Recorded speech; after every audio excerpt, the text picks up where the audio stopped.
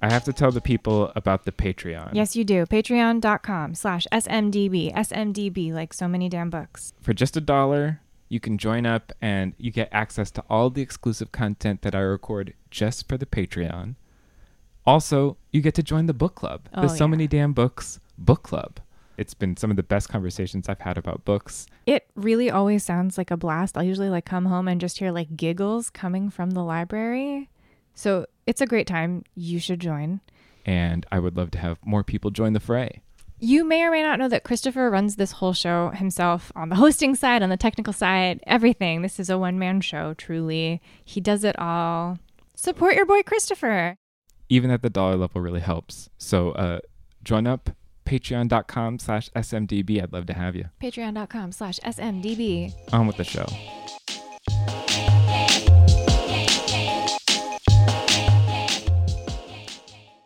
See, look, if anybody wants me to be part of their B-52's revival, please do, because I would love to. We're a lobster. I would love to be that person. That's a great idea. Thank you. So many damn books. Welcome to So Many Damn Books. I'm Christopher. I'm Drew. And we have A.E. Osworth, Austin Osworth, joining us in the Zoom damn library hyperspace. Welcome. Austin is the novelist and writer responsible for We Are Watching ELIZA Bright.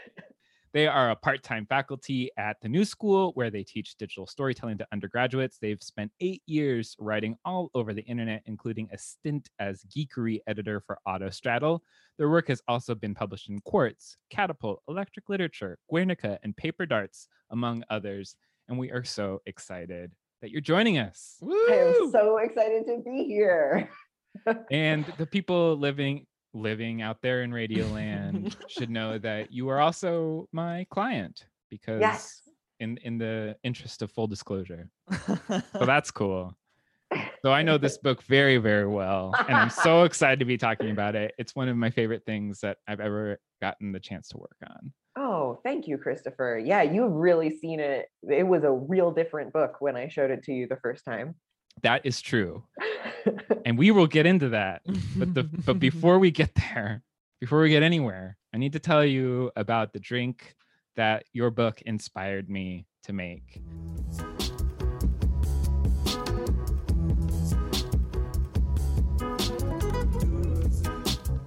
And I'm calling it the Sixterhood, which is just, I love this voice of the book. I love where this came from and where it ended up. And I just thought it'd be fun to think of a cocktail with 6 ingredients that was a little extra and a little wild and a little alcoholic. And so I was thinking a Paloma variant, because I've been loving Palomas and it's such a spring drink. And it's kind of, a Paloma is basically sort of like in its classic easiest form, it's almost like a gin and tonic, but it's tequila and grapefruit soda and lime. So I've decided to make that really difficult. And I infused the tequila with jalapeno. And I also added some Aperol to this that I infused with strawberry. And then I have grapefruit juice, lime juice, simple syrup, and seltzer. So that's 6 ingredients. And you mix it all up, you get this lovely pink orange concoction that is too easy to drink, but also luckily you've got that kick at the back of your throat from the jalapeno, from the spiciness, to remind you, like, yes, this is indeed very alcoholic and you should be careful. You've made my work cut out for me for the small book party I am throwing in my home, because I am going to make these. They sound so good, and I do not have the ingredients right now because jalapeno infused tequila. Well, here's the thing about jalapeno infused tequila that is important, is you shouldn't really leave it infusing for that long.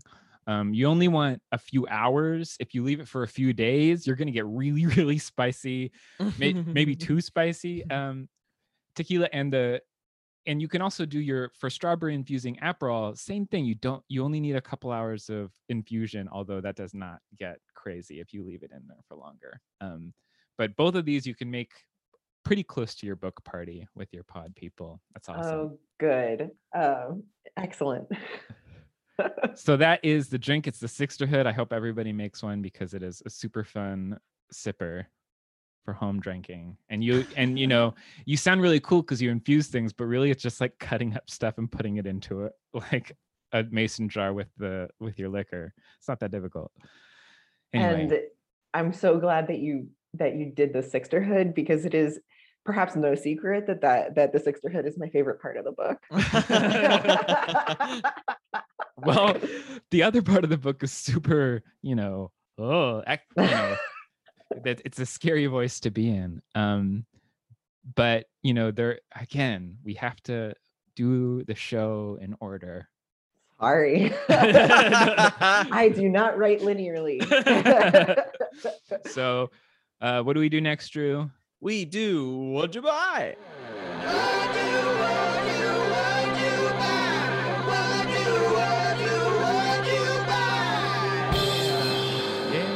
All right, so you talk, Drew. What did you buy? Start us off. I'm going to talk about some reissues and reprints that have recently come over the transom. Two of them are recommended to us ages ago by our dear friend Nosley. Laurie Colwyn is getting a beautiful set of matching reissues, and two books, Goodbye Without Leaving and A Big Storm Knocked It Over, both just came in. And I couldn't figure out if it was Nosley. I wasn't near my computer, and I texted her and was like, hey, was this? And she was like, oh my God, yes, you have to read them immediately. And so anytime you get that response about a book, very exciting. Totally. And then the other is from this Canadian small press. It's a horror press called Undertow Publications, run by Michael Kelly. And once a year, he takes a classic, like a modern classic of horror that hasn't gotten a hardcover edition, and makes a absolutely transcendently beautiful hardcover edition of 100, I think. And last year's was John Langan's The Fisherman, and I was too slow to get in on it, but had been emailing back and forth. I had submitted a story for his weird horror magazine that he didn't pick up, but he said some nice things about, and we started talking, and I was like, hey, man. And he was like, actually, I have a printer's copy. Do you want one? And I was like, yes. And it showed up just the other day, and it's like, when you just get a truly beautiful looking book and you just kind of stare at it for a while. Mm-hmm. This is actually, this goes back to an old pet peeve of yours, that like horror books get notoriously terrible covers, just really bad, especially if they're from a small press. There's something about horror books that they just are like, I don't know. Yeah, here's Put some word art. Yeah. Yeah. So it's nice too to like completely on the other end of that, a press that is dedicated to, I'm gonna make this look astounding. So yeah, that's what I got. Awesome. Austin, how about you? What I bought is a stack of books. Hell yeah. Which I read actually really glacially slow. The reason I bought a stack, I usually have like restraint. And I usually go and buy like one or two things from a bookstore. But it was one of my first in-person bookstore visits, not my only one. But in a while, it has been my first. And I was at Print, a bookstore in Portland, Maine. Great store. Yeah, and they recently started doing, you can make an appointment for like you and your party, your party of like one other person, to go for half an hour. You are the only people in the bookstore. Cool. And it's the bookseller who works there. We had Josh. Hi, Josh. Thank you, Josh. And you, and that's it for half an hour. And it is so lovely. And so I, in the sheer joy of being in a bookstore, got myself a giant stack. So I have What's Mine and Yours by Naeem Acoster, Luster, Raven Leilani, Because Internet by Gretchen McCulloch, because as soon as it's the internet linguistics, I have to have that book. The Rise and Fall of Adam and Eve, which is not, it's by Stephen Greenblatt. And I'm cool. writing, the next book I'm writing is about Satan. So it turns out a lot of Adam and Eve in there. And then also Future Home of the Living God by Louise Erdrich. And that one was on a like end cap, and I was just like, this looks pretty and good. Nice. And I'm in a bookstore, so I can do that again. So cool. So just an absolute stack of books. That's what a great awesome. reading list. Oh, it's gonna be, and I'm just very pleased. I love the way that you keep looking over at it like so lovingly. I can see the love in your eyes. It's just I've placed it like front and center so that I can, wherever I am in my home, see the beautiful stack of books. That's awesome. All right, Christopher. We've been sent a couple really awesome things that I'm very excited about. The first is The Chosen and the Beautiful by Nhi Vo. It's a retelling of The Great Gatsby. And I don't really know much more about that, but, you know, it's the first of these, like, I'm going to retell The Great Gatsby because it's in the public domain now that I've seen and actually got really interested in. And then the other book is Matt Bell's Appleseed, which comes out later this year. And it covers thousands of years, apparently. And it starts with apple tree planters as they make their way across America, I think. Mm-hmm. And then just deals with their generations afterwards. I'm so excited about that book. And it not seems just because insane. I'm now working at a cider place up the street. It just, I mean, I love apples. I'm sort of obsessed with apples in a lot of ways. And so looking at Johnny Appleseed and making up your own myth for it sounds incredible. So I'm very excited.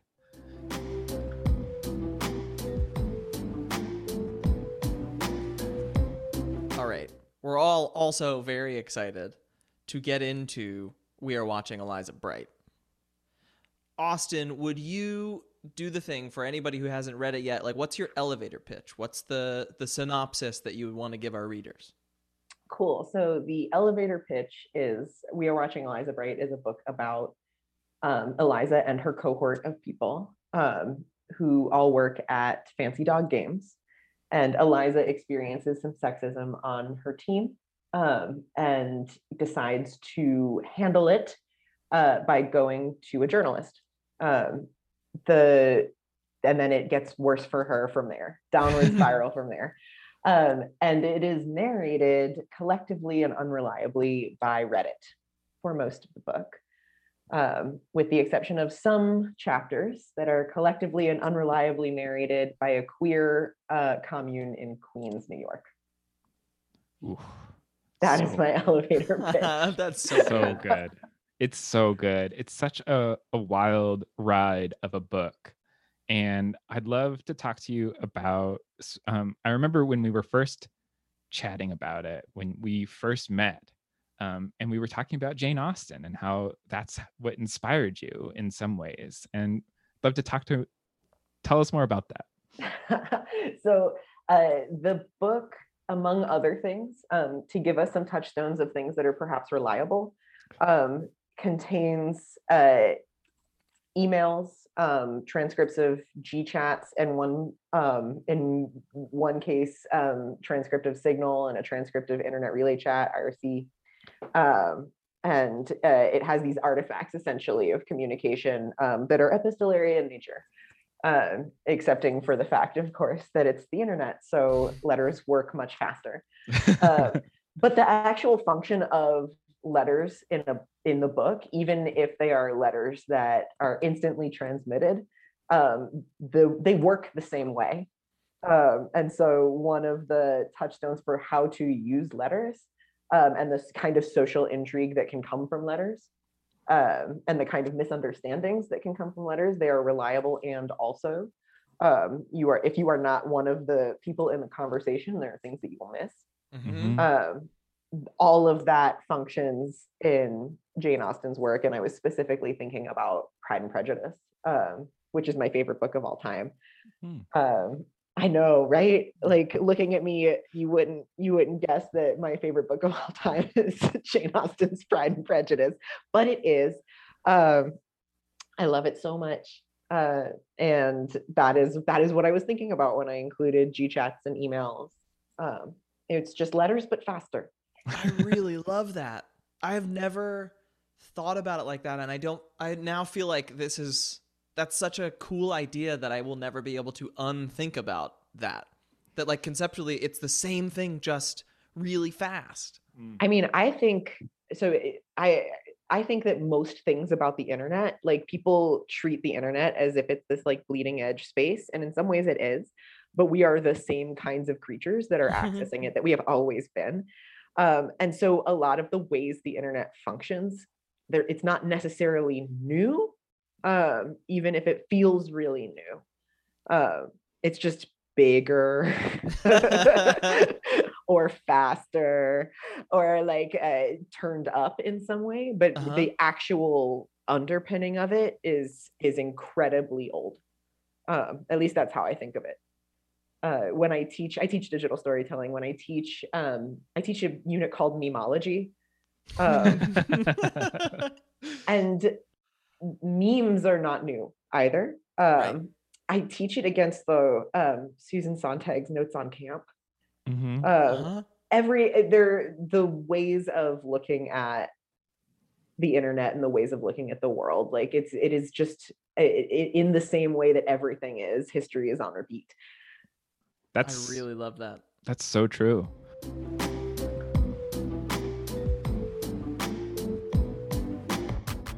One of the things that your pitch didn't go into is the game that they're all working on.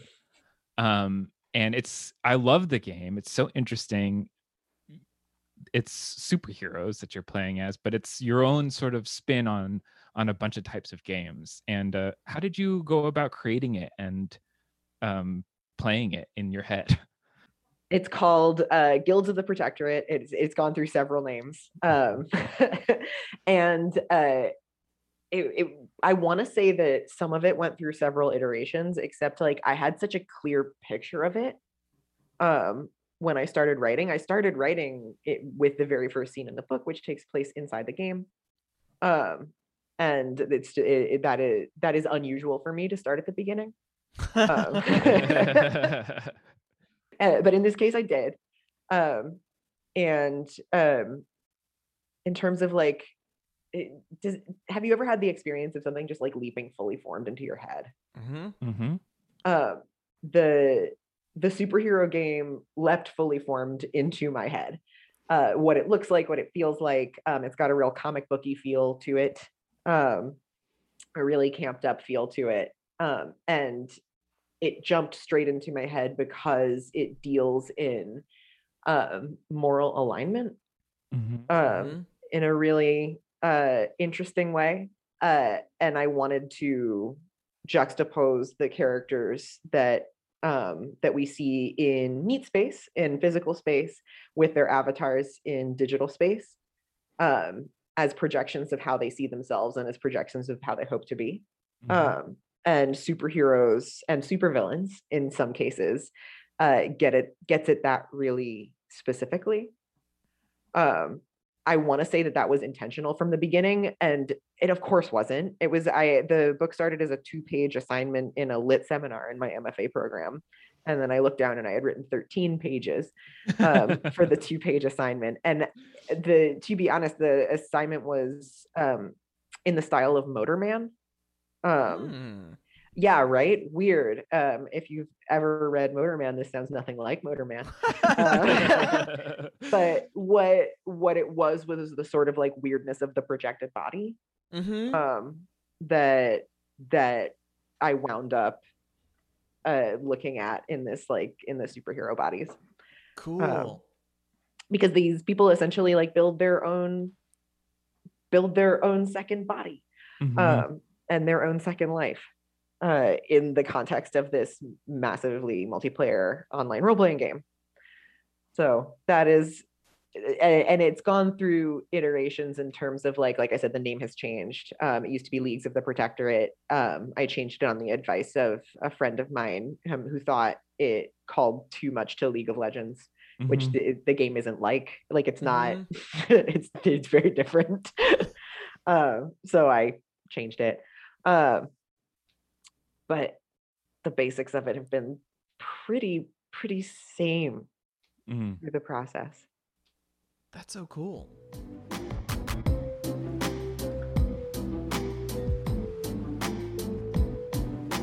I have been dying to ask you since I started reading this. Honestly, since Christopher told me about the book, I don't know, easily more than a year ago, and I've just been anticipating it the whole time. So much of the book being written from the point of view of Reddit, but really like just the worst part, like the 4chaniest point of view. And it's you know, we have all seen in real time just how toxic that can get. But what was it like sort of writing in that headspace for so much of this book? Yeah, and it took me 5 years. So I was writing as Reddit, the whole of it, for 5 years.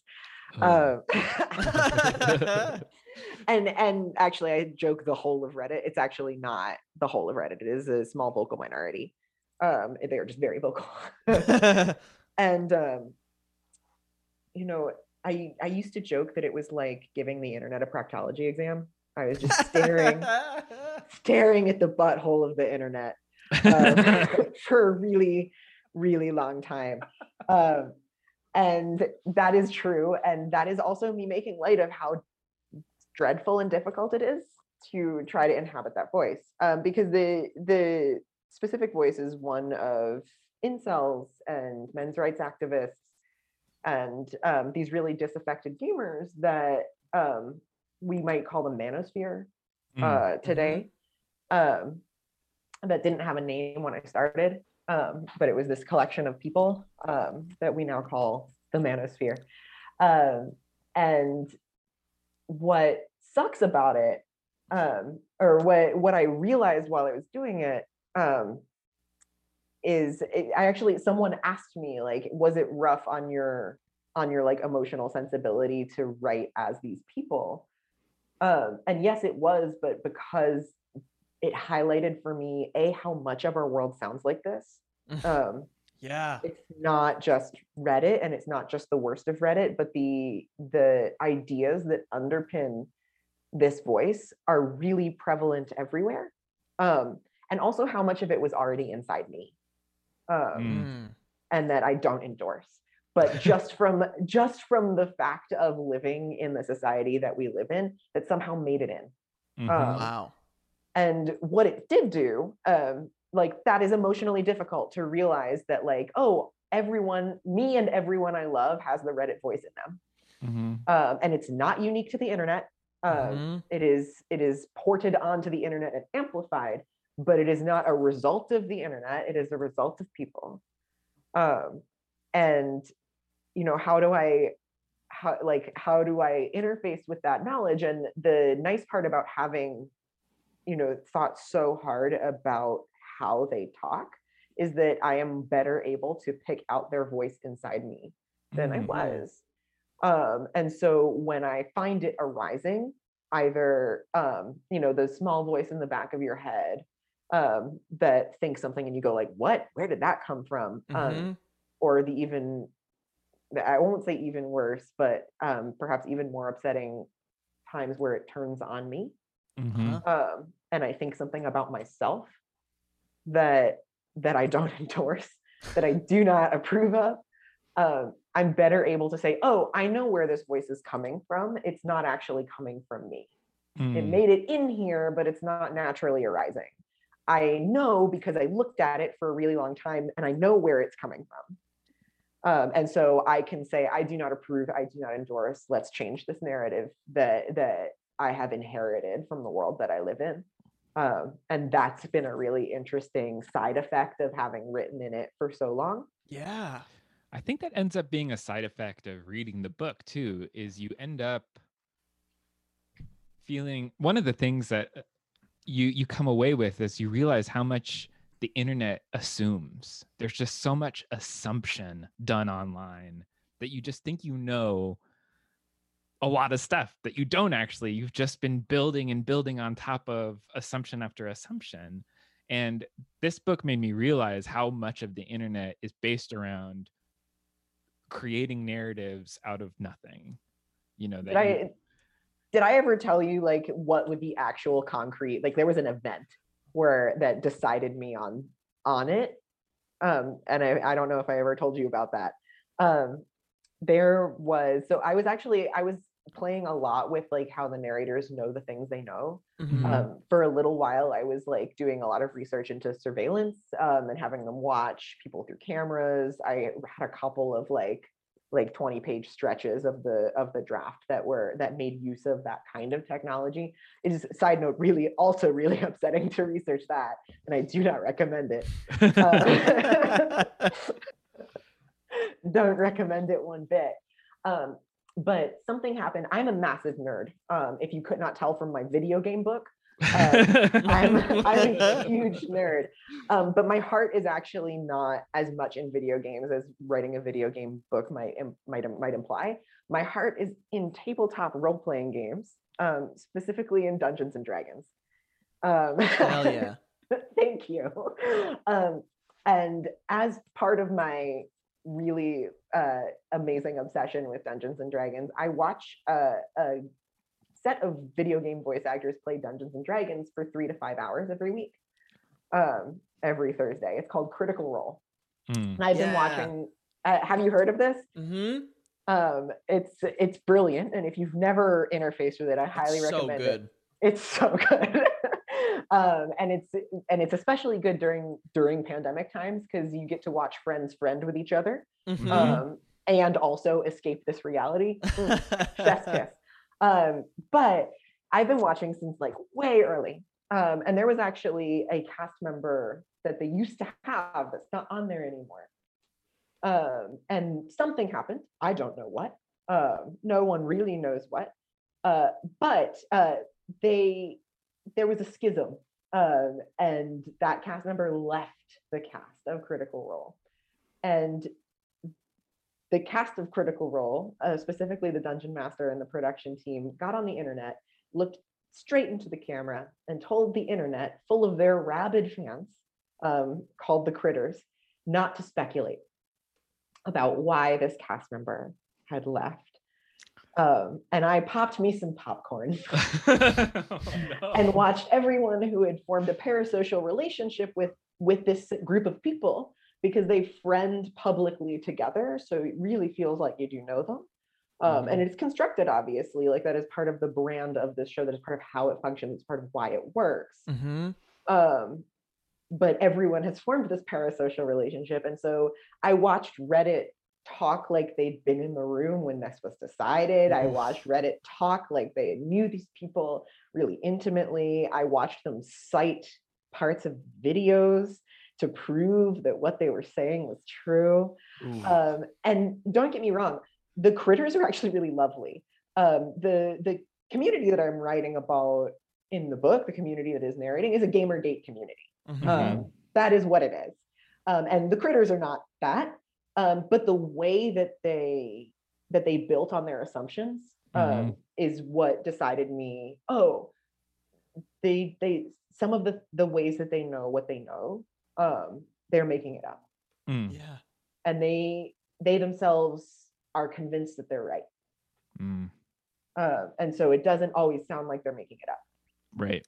Yeah. I mean, there are these moments, hearing you say that, it's making me think differently about moments in the book too, which is really fun, because I don't know, I feel like even when you are reading a book that you can tell has an unreliable narrator from jump, you still are trying to find ways to be like, okay, but this is the story that's being told to me, so I guess, should I believe it?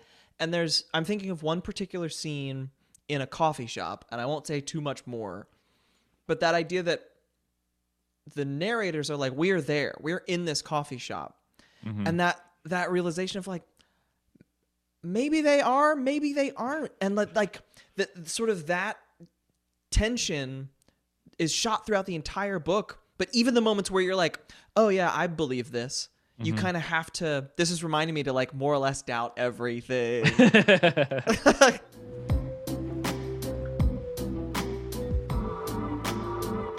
Switching gears a little bit, I'd love for you to talk about the Sixterhood and how that evolved, because that voice was really different when the book first came across my desk. Yeah, they didn't exist. and now it's a completely different thing in the book that people get to read. And so I'd love for you to go into that. Yeah, so when you first saw the book, and this is earlier than I've discussed at all with like anyone, that the back quarter of the book was completely different. Suzanne, the character that is most closely connected with the Sixterhood, which is a queer commune of artists that live in a warehouse illegally.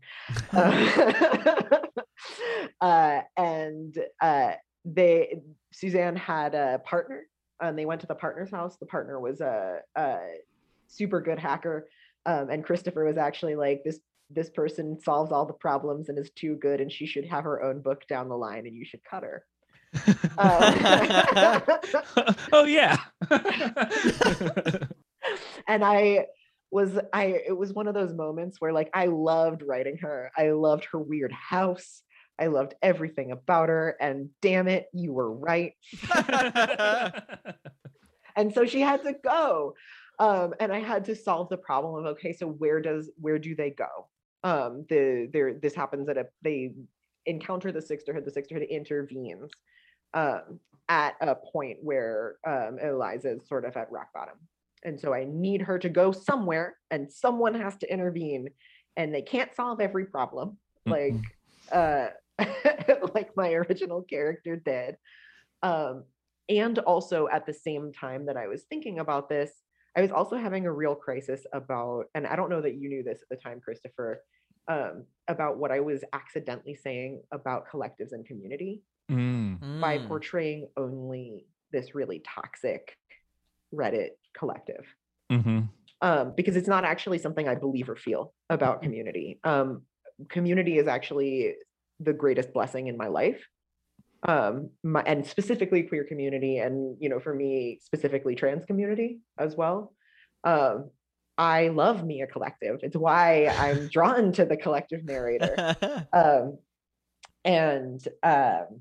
I was like, is there something, am I accidentally making an argument here about groupthink as community, or about toxicity as community, that I am actually not okay with?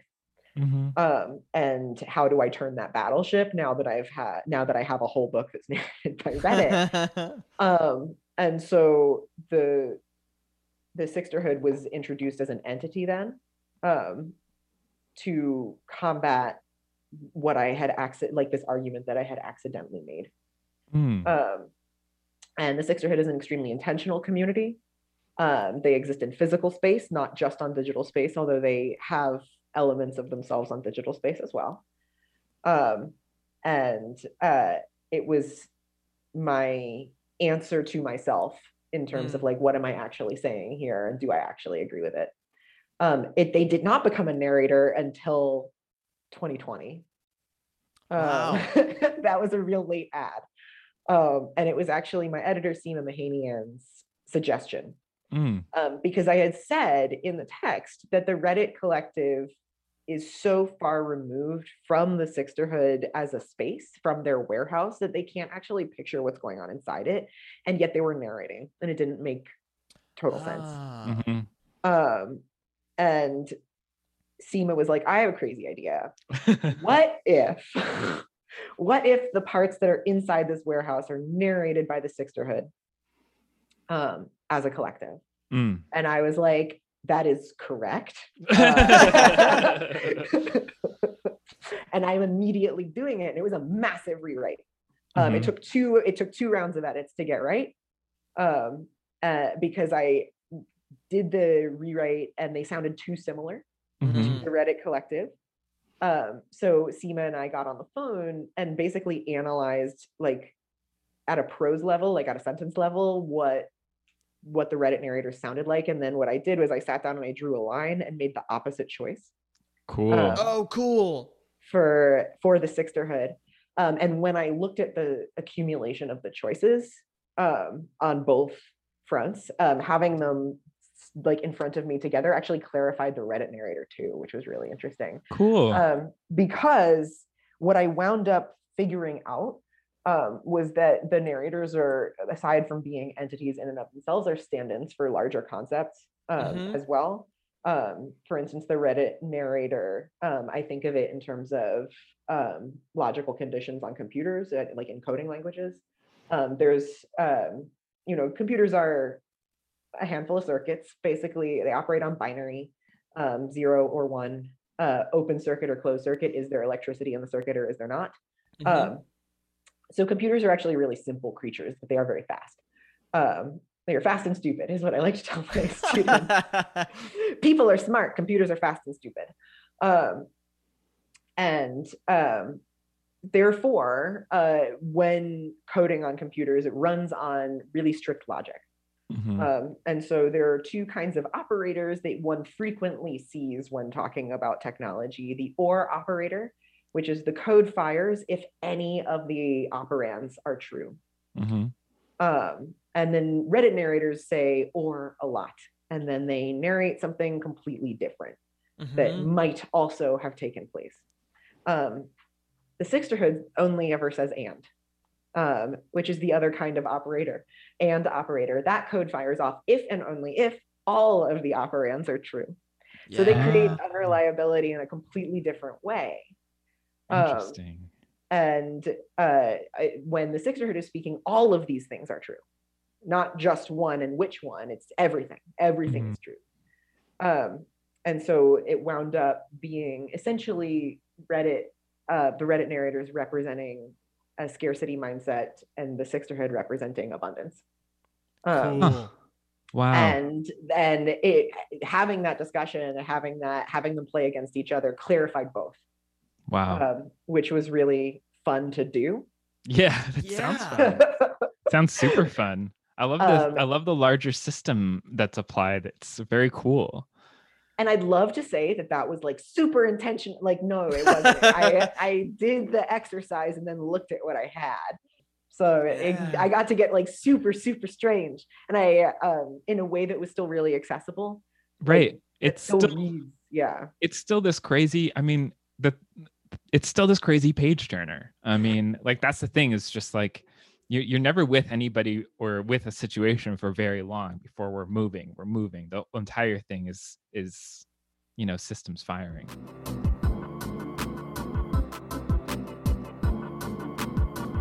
I want to talk about this internet versus the internet of the book that you brought us, because it's so crazy to think that these are the same internet, because it doesn't seem like they are, but they are. I mean, Drew and I were talking about this before you came online. It's kind of even the same time period almost. Like these things could have been happening at the same time.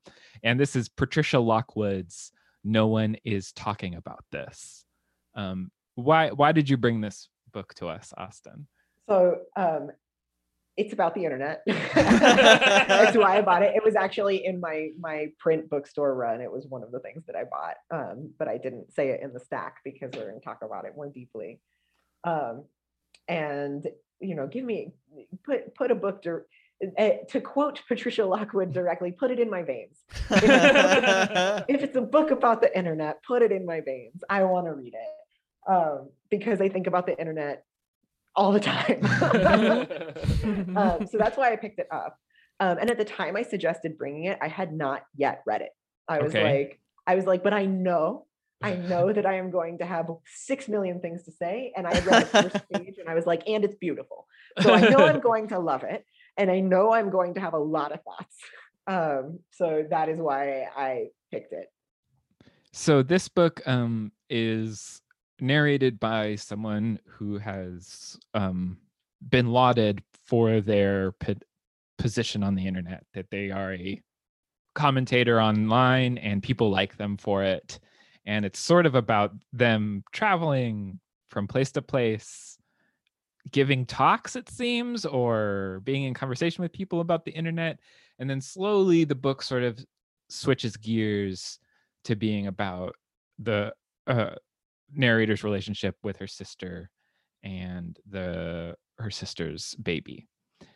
And it's a bizarre reading experience. It's especially when you think, I can't help but think of these books as connected, partially because we're talking about them on the podcast together, but also just because, like, you know, there's just, you think of the internet as one monolith, and it's not. It's little it's little countries, it's little fiefdoms, and you know, the internet that Patricia Lockwood is portraying is happening at the same time, but like I don't even think like many of these people would talk to each other and know that they're on the same internet. Did you get that feeling? Which one of us are you asking? It's for the class. For the class, question for the class. I think I was reading this and I was thinking that these internets are far more connected than the prose would suggest. Okay.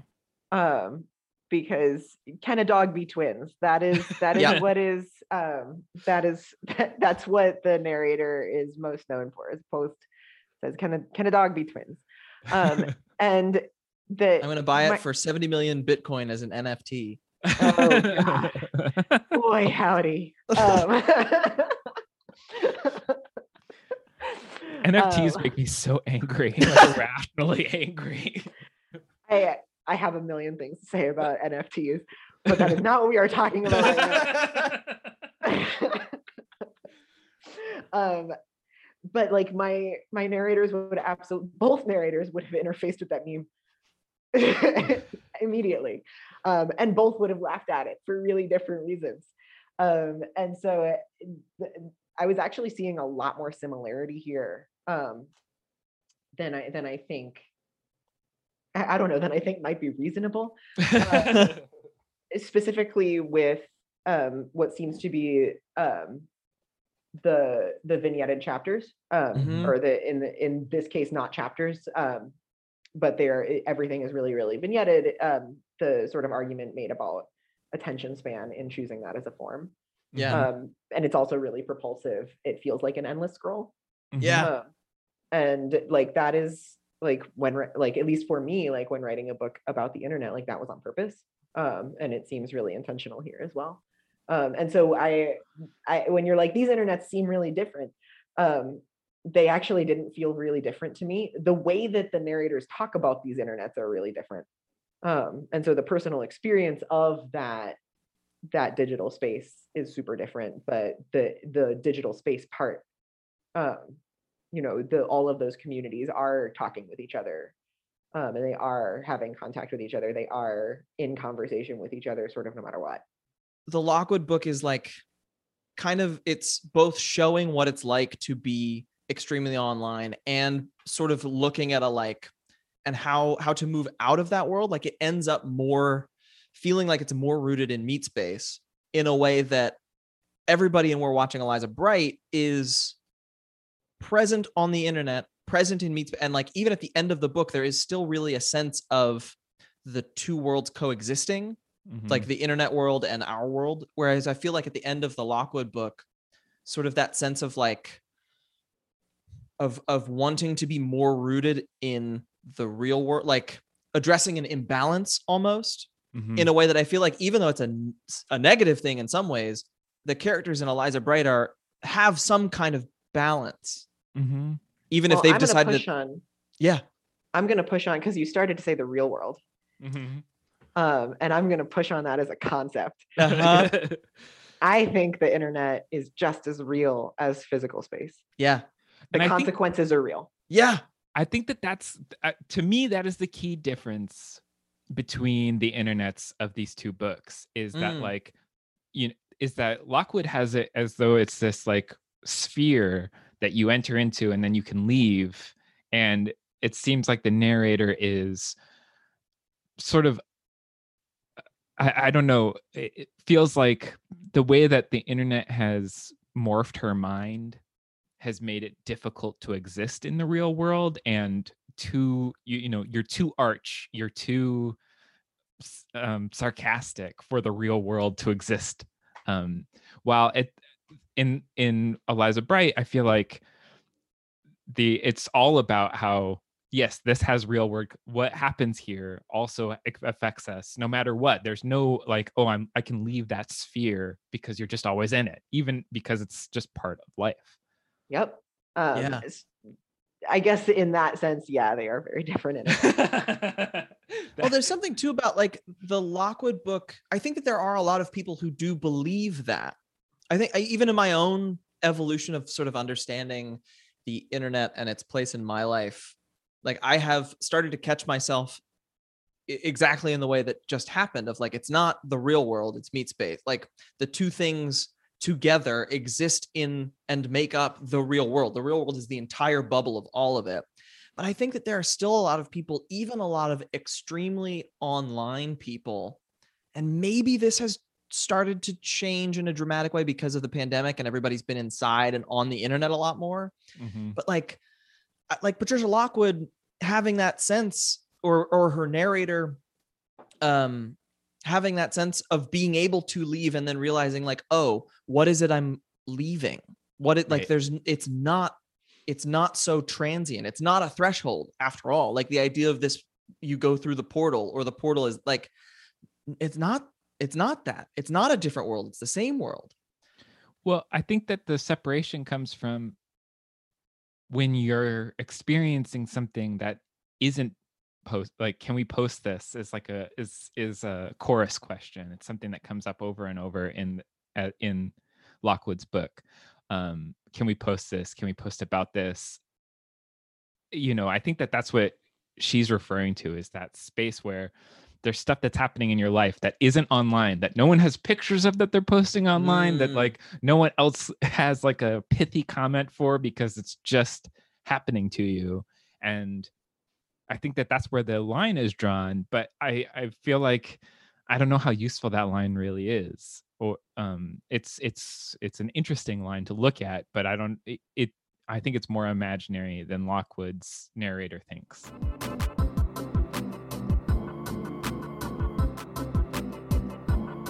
One thing that I loved about the book is that sort of note card style that you were talking about, the Mary Robeson inspired. It's Maggie Nelson-esque, or depending on who you want to say brought up that style, to the point where I actually started enjoying some of it more when I was thinking of it as poetry. That some of the sections are very just beautiful prose poems. And I think that that's really kind of a neat thing that she's able to do. I mean, it's like, it feels like that's her lane. Like she's very good at turning a tweet into poetry in a way that I feel like a lot of other people try to do it, and there's not quite this. Like there's a reason that the Miette tweets are like not only so funny, but sort of found throughout the weirdest and most disparate corners of the internet. And everybody's like, her cat's still really funny. Like there's something unifying and powerful about that, in a way that I feel like 200 years ago, it was like, oh, did you read the new Byron poem? Right. That was the sense that I got while I was reading this. And it seems like there is an argument that the internet is like special in that way. And I don't think that it, like I mentioned earlier, I don't think that it is. I think that humans do this. Yeah. And in particular, I'm thinking about some of the ways like that selfhood is conceptualized in this. I've marked one. Why were we all writing like this now? Because a new kind of connection had to be made, and a blank synapse, little space between, was the only way to make it. Or because, and this was more frightening, it was the way the portal wrote. And then again on 72, it had also once been the place where you sounded like yourself. Gradually, it had become the place where we sounded like each other. And so like, but I think that humans do that. Right. Like, I don't think it's actually unique to the internet at all. Though I think that it has to be present in any book about the internet.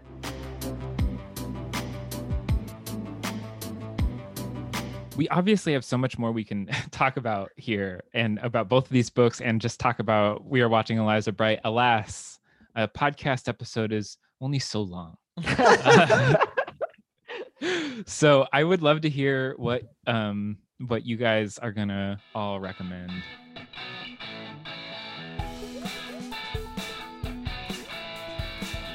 We read some pretty cool books. We recommend you take a look. Yeah. Drew, do you want to recommend something? Sure. Okay. Oh, right. These are two internet books that we were just talking about, and I went with two books that feel much more rooted in like in meat space, I guess. One of them is the new Stephen Hall book, Maxwell's Demon. He wrote the Raw Shark texts that came out, 15 years ago. And he was named one of Granta's best young UK novelists, and it has taken him this long to write his second book. He was working in video games for a while, actually. This new book is absolutely worth the wait. It engages in a lot of the same on the page visual trickery that Raw Shark did, where there are leaves that get blown throughout the story, and the leaves are footnotes. And so the footnote is like the shape of an oak leaf or a maple leaf, and then the footnote is in the shape of that, and they like move through all sorts of just wild, crazy things, with a lot of like very metaphysical thought about language and language as God, but all kind of under the guise of a thriller, a like missing person, man who knew too much kind of thriller. It's just a delight. It's one of those books that I feel like I'm going to need to go back to, because there's so much in there that absolutely tickled me while I was reading it, that I continue to think about, and I want my wheels to spin even further by reading it again. And the other book, we got this as a galley months and months ago from the folks at Catapult, and I just picked it up on a whim.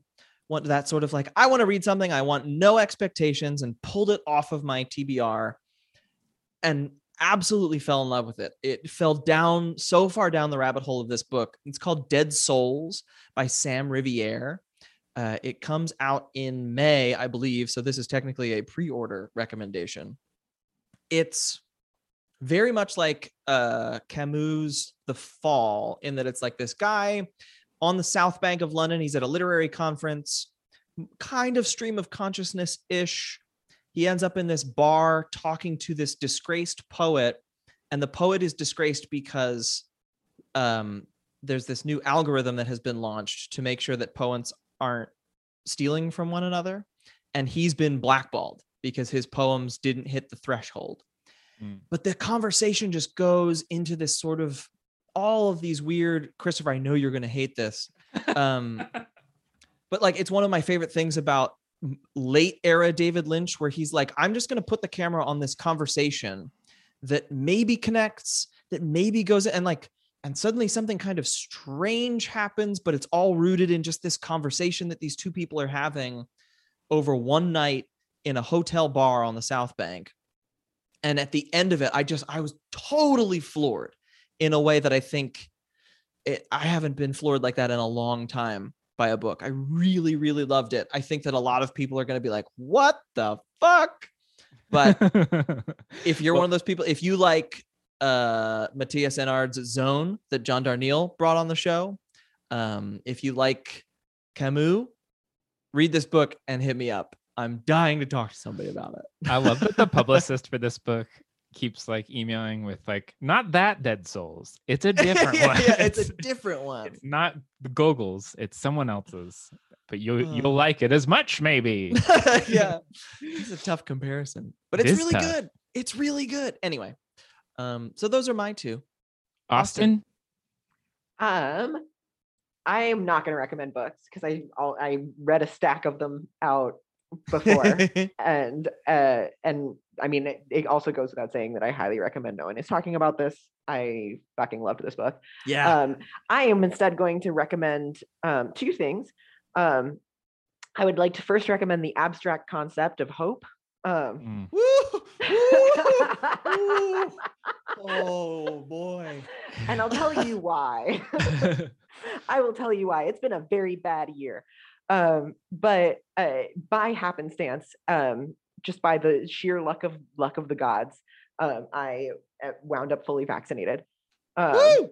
And so I can see the other side now. And it so happens that now folks around me are also getting vaccinated. And so I can really see the other side now. And I just want to recommend thinking about this as though it is not going to be forever. Mm-hmm. And the second thing that I will recommend is sort of a concretization of that spirit, which is I would like to recommend colorful jumpsuits regardless of gender presentation.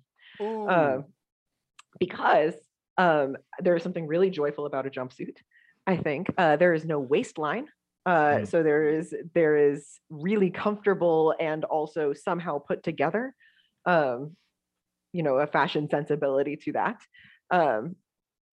And you can get them in just ear-splittingly bright colors, which I truly think is necessary for combating the opposite of hope that I won't even call in here by name.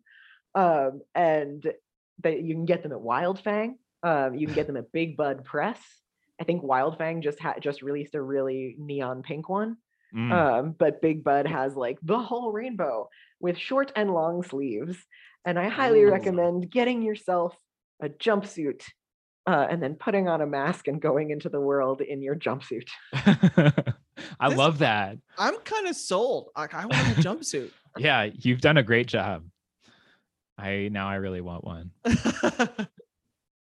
You too can have a jumpsuit. I am planning an all jumpsuit wardrobe. Nice.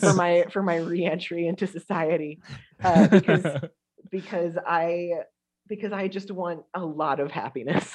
Yeah. I'm ready for the jewel toned future. That's my hope. I just feel like everybody is going to be really peacocking around, wearing their brightest plumage, and I'm very excited about it. All right, what are you recommending? I'm going to recommend a very little book that I looked into because Drew, you posted. Anybody remember these Anne McCaffrey books? And I was like, oh yeah, I read so many dragon books when I was a kid. And I was like, yeah, Anne McCaffrey's Dealing with Dragons. And I looked it up. Not by her. It was by someone else. I've actually never read Anne McCaffrey. Wait, what hold I've read, on. Really? What I've read was Patricia C. Reed's WREDE Dealing with Dragons series. It is fantastic. It's young adult or whatever, but honestly, it's just wonderful. It's about a princess who doesn't want to be a princess because she's like, I want to do something that's at least a little interesting with my life that's not embroidery. And she decides like, I'm going to go be a dragon's princess, which is a thing. And just everything about it is completely delightful. It was one of these books that, it came out in the 90s and you never know when you go back to something like that if it's going to hold up. And it honestly could have been written yesterday. And it's just so, so sweet. I'm ready to dive all the way down and read the entire series again. Yeah. But Dealing with Dragons is the first one. It's awesome. And I guess I need to read some Anne McCaffrey too, because I didn't. It turns out. I would have sworn up and down that Dealing with Dragons was by Anne McCaffrey. Right? I would have sworn up and down. Not the only one. They were actually my sister's books, and I stole them off her shelf. So thank you to my sister for letting me steal books off her shelf when I was a kid. And it's still good. I love it so much. That's great. Yeah. Yeah, you can no disrespect to Anne McCaffrey, but you can skip them. They did not quite hold up to the memory of my childhood reading of those books. If you want more in this vein, my childhood touchstone does hold up. Okay. And even holds up on Twitter in the face of the J.K. Rowling turf situation. And that is Tamora Pierce. Ooh. And there are so many, y'all. There are so many. You can get lost in that for a minute. And in speaking to a lot of transmasculine people, as I am wont to do a transmasc myself, there are a lot of folks who have the root of Alana in the books about Tortal, because she dresses up as a boy to go for knighthood instead of being a lady. Awesome. So highly recommend if this is in the vein of like things that you are looking for right now. Hell And there are yeah. just so many. You will not run out for a hot second. I love that's it. Great. I love it. The other thing that I can recommend wholeheartedly is we are watching ELIZA Bright. Yeah. It's an amazing novel. It's got so many levels to it. You can just read it as a straight thriller, and then there's so many other things that go on underneath all of that. It's a total pleasure to read. So thank you for writing it, Austin. Yeah. Thank you. Congratulations. And thank you for representing it, Christopher. Hey, it's a true pleasure. To the people out there in the world that are listening, we really appreciate when you go buy the books we talk about. We also like when you leave us iTunes reviews. We really like those. I screenshot them and share them with Drew. Yep. And when it's multiple paragraphs, that's really when it's the best. Oh yeah, that's when they really kick. Yeah. And we also really appreciate it when you go to our Patreon and pledge us some dollars. It just means we keep the lights on and we can continue buying crazy cocktail ingredients and such. So thank you so much for listening. Thank you for coming on, Austin. And, I wish I had a pithy thing to sign off with. Yeah, we never came up with one. No, it's just, you know what it is? It's because we don't need one. We can just say bye, just like in the real world. That's true, because we'll see you again. Yeah. In the real world, Drew. Damn it!